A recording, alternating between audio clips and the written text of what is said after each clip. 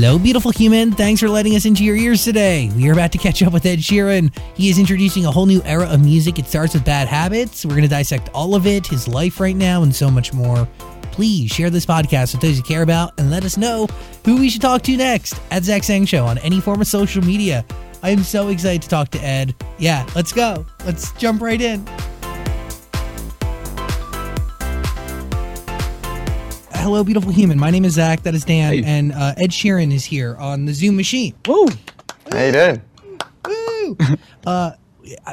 Living. I'm very excited because we have a new era of music coming. That's the right thing to expect once you put out a single, Bad Habits, correct? Yeah, for sure. I mean, the album's done. I've just been the weird thing about it.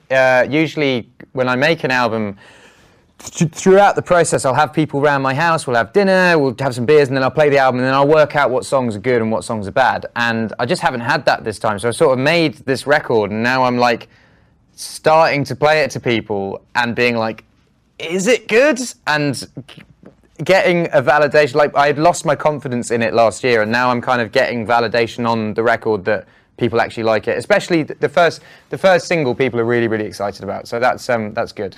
That's interesting. Do you lose sight of it when you're so thick into it?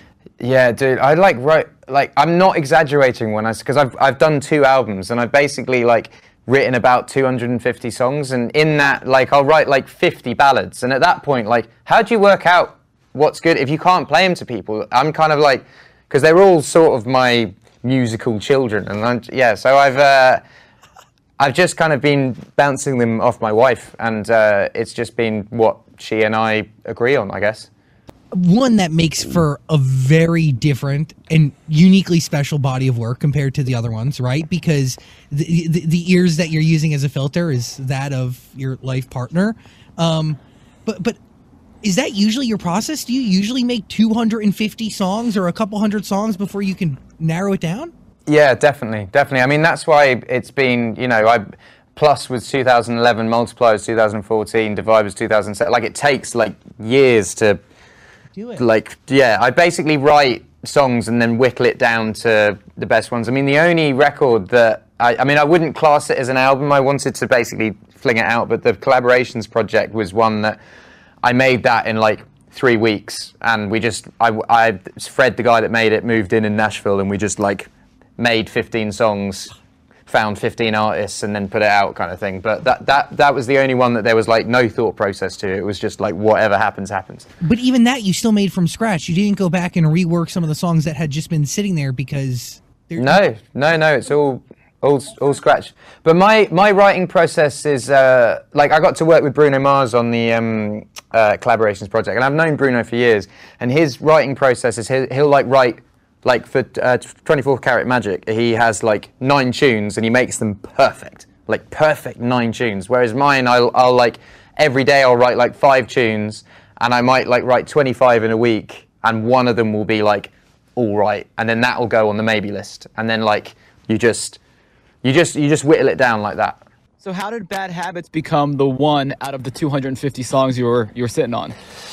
It was, so I'd finished the album, and usually what I find is when I've finished the album and the pressure's off, I go in for one more session, and then something random comes. So that's what happened with Sing, and that's what happened with Shape of You, and Thinking Out Loud came like that, and Give Me Love on my first record. It's just the no pressure, I'm just going to write whatever. So I'd finished the album, we were mixing it, and I went in for one more session, and it was when England had just announced that everything was going to be opening up in June, and I had my first single picked, and it was this mellow, lo-fi, kind of sad, depressing song, and I was I don't know if and it was going to come out, my single was going to come out in June as well, and I was I don't know if England opening up is aligned with the vibe of this song, and I just said, the guy that I was working with is a really great dance producer. I was should we just, I've never made a dance tune ever, I was should we just try and make the perfect dance tune? And so we kind of wrote it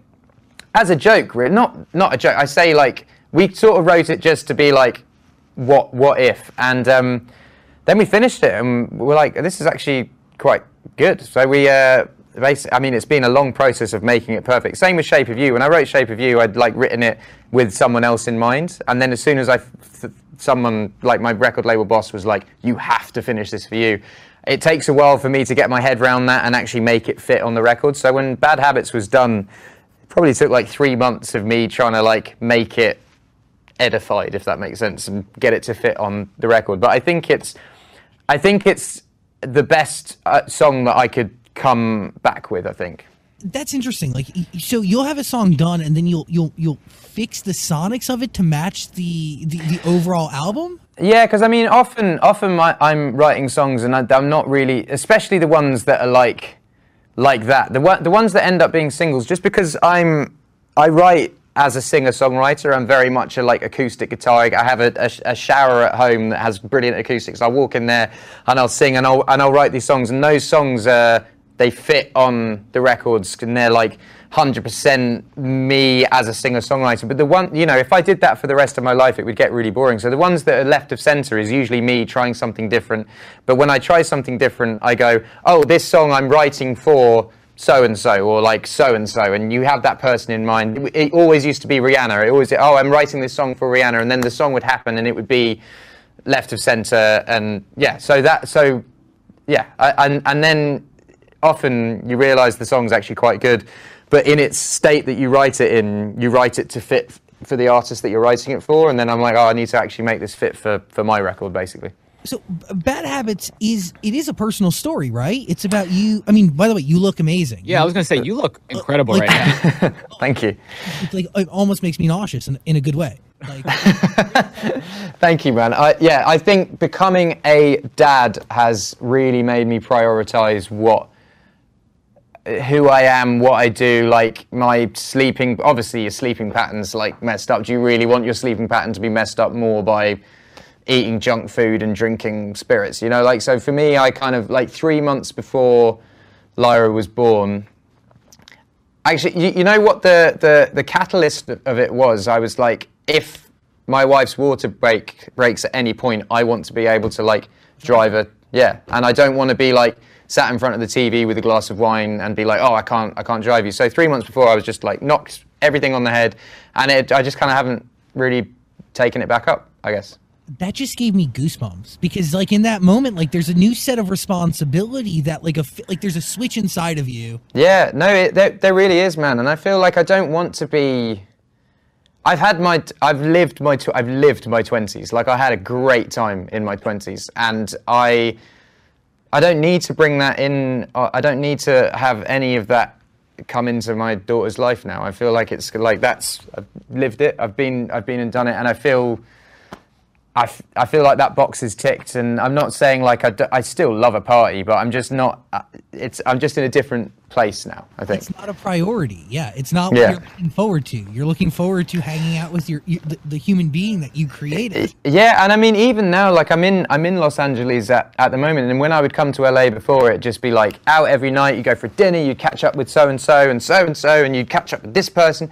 And now, like, thankfully, my wife got a week off work, and she's flown over here with Lyra, and you know, I have all these people being like, let's catch up, let's do this, and you know, I'm kind of like, I just, like yesterday, me and Cherry just got a Mexican takeaway and sat and ate that, drank a bit of wine and went to bed at 8:30, and it was like the perfect evening, and it wasn't like a forced evening of trying to chase the party, you know?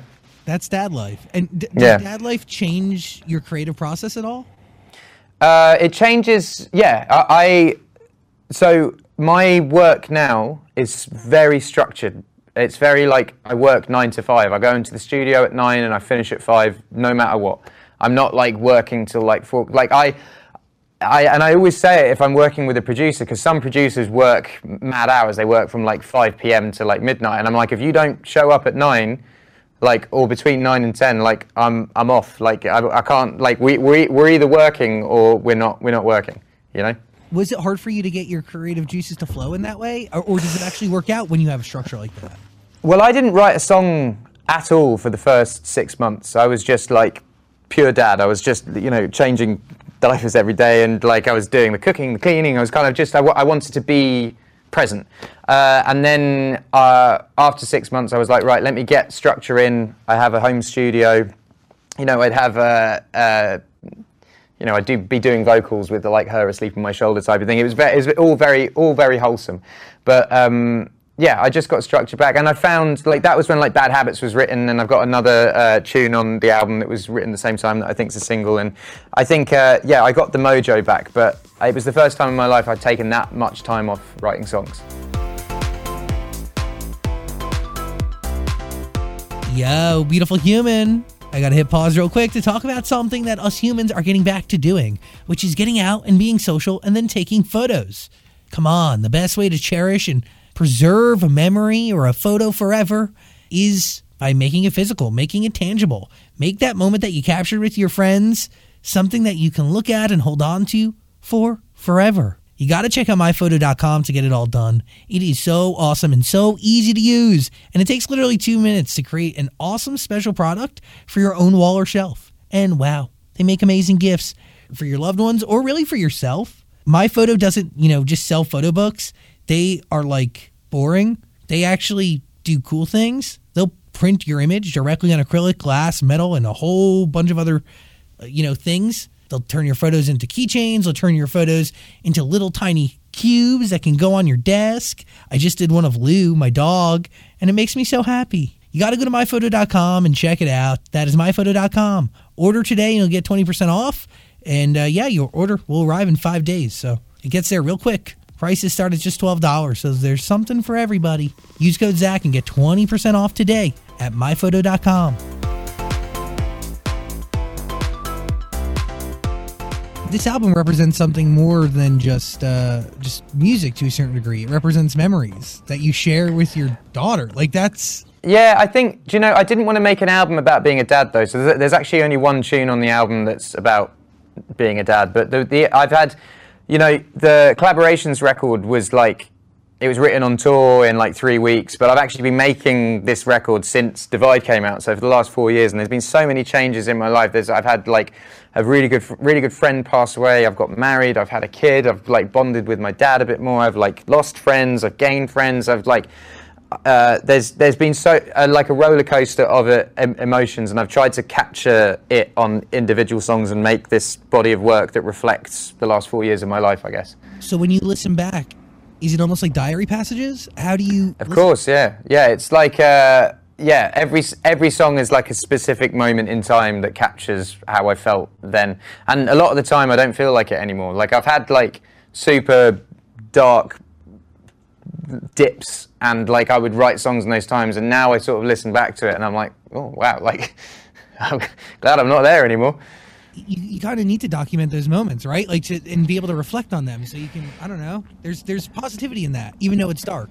Absolutely, yeah. I think I think being I feel like everyone's having this sort of realize. I think for me it was like just growing up and realizing that my youth was over, if that makes sense. Like I'm 30 years old now, and I'm, it kind of, the catalyst was my mate dying in March, and I was suddenly like, because I'd only ever had grandparents die, and I feel like when you grow up, your grandparents are going to die because everyone else's grandparents are dying, and it's just part of life, and you're like, that happens. But I think when my friend passed away, I was like, oh wow, like this is actual real life. This is when youth ends and you start actually having to be an adult. And it all happened around the same time of like coming to terms with being a dad and coming to terms with being 30. I've had 10 years in the music industry. I'm sort of thinking when the tour ended with Divide, like Divide was the biggest album that I'd ever had, and it had been the biggest tour ever of any tour that's sold. And I got to the end of the tour and I was like, what if this is the peak? Like what if like my career peaks here and everything's downhill? So I was sort of coming to terms with that as well. And it's just with the album, I feel like it reflects all of this, and I'm really, really proud of it. Do you write as you feel, or do you feel and then write? It kind of happens. I find it like I don't go to therapy. I know therapy is like a big thing everywhere in the world, but I've always found my therapy is writing songs. And any time I felt joy or felt depressed or felt like anything, I will write it instantly. A song comes out, and out of situations, I'm like, if I've had like a really, really bad month, and a song comes out of it, that song will sit on the album and forever be a joyous thing that came from sadness. Does that make sense? You can be like, this is a great reflection, and I've got something beautiful out of it that I can now share with the world that will live on forever. And I'm glad I lived this month because this exists. And through that, you heal. Yeah. Yeah. I think I listen back to songs on Multiply and Plus, and I kind of like they're reflections of how I felt at the time, but it's a beautiful snapshot of, like, even if it came from a really dark place, there's a beautiful snapshot that has come from, it's like if you see like bits of art that have obviously come from tortured, I'm not saying I'm a tortured artist, but you see like a Francis Bacon or something, you can look at that and be like, not that I'm glad he felt that way, but I'm glad that this bit of art exists that's come from that. Yeah, because emotions have been felt, people have been touched, the world has moved in a better position or a better direction because of it. Yeah. This has suddenly got really deep. I like it. Will you still be able to play this whole album with just you and a loop pedal, or will this new album have to bring in a whole band? BBC, you had a band, yeah. I did, yeah. I'm sort of testing the water with it, because I've played with a loop pedal for like 15 years, and I'm like, do I keep? Is this my unique selling point, or is this like something that I need to build on? So I'm sort of testing the water with it. I'm doing like little spot shows here and there. TV things. I've always used bands for TV shows, but I can do everything with a loop pedal, and I can do everything with a band, and I just need to work out what's better. I know what my fans prefer, but I need to work out what the next step for my career is. I never want to get stagnant and like comfortable. I want to always keep challenging it. What's the point if you're comfortable? Because comfort is like the key to death, in my opinion, because then you succumb almost. Yeah, and I feel like you can be comfortable when you're like, when you become a quote unquote heritage artist, and then you're it's no longer like your new release is like the new thing you tour. You're just touring. I feel like that's the point where you're safe, and you're just, you go and see I've seen the Rolling Stones a couple of times, and it's kind of the same show. They play the hits, and that's what people want to go and see. But if you go to a Taylor Swift tour, every single tour is different, and it all has its own thing. But there will become a point with every artist where it just becomes just the greatest hits tour, I think, because it sort of hopefully that's what we're all aiming for, I think. I could really talk to you for quite some time. I know we got to go. I'm getting the angry finger. But please, album time. Our studio is open. We have a bunch of radio stations. Would love to play the entire album top to bottom. On that would be amazing, man. That would be really, really great. And I'd love to come in person. I'm sure you get this a lot, but I end up watching your guys' interviews with other artists like all the time, and I really, really enjoy it. Casual. I'm going to go vomit in the corner. I really appreciate it. Thank you for your time and energy. And I would really, our couch is open for you at any moment in time, Ed. Thank you. And thanks for such a wonderful interview, guys. It's always, lovely. Please, anytime. You make it great. Love and appreciate you. Have a great day. Nice one, guys. Thank you. Later. Peace and love. Thanks. Hey, beautiful human. Thank you so much for listening to our conversation with Ed Sheeran. I appreciate you beyond. Thank you. Let us know who you're listening to or who we should talk to next. At Zach Sang Show on any form of social media. Please be safe. If you can, hug your family and don't go to jail. Have an amazing day. We'll talk to you soon. Peace and love.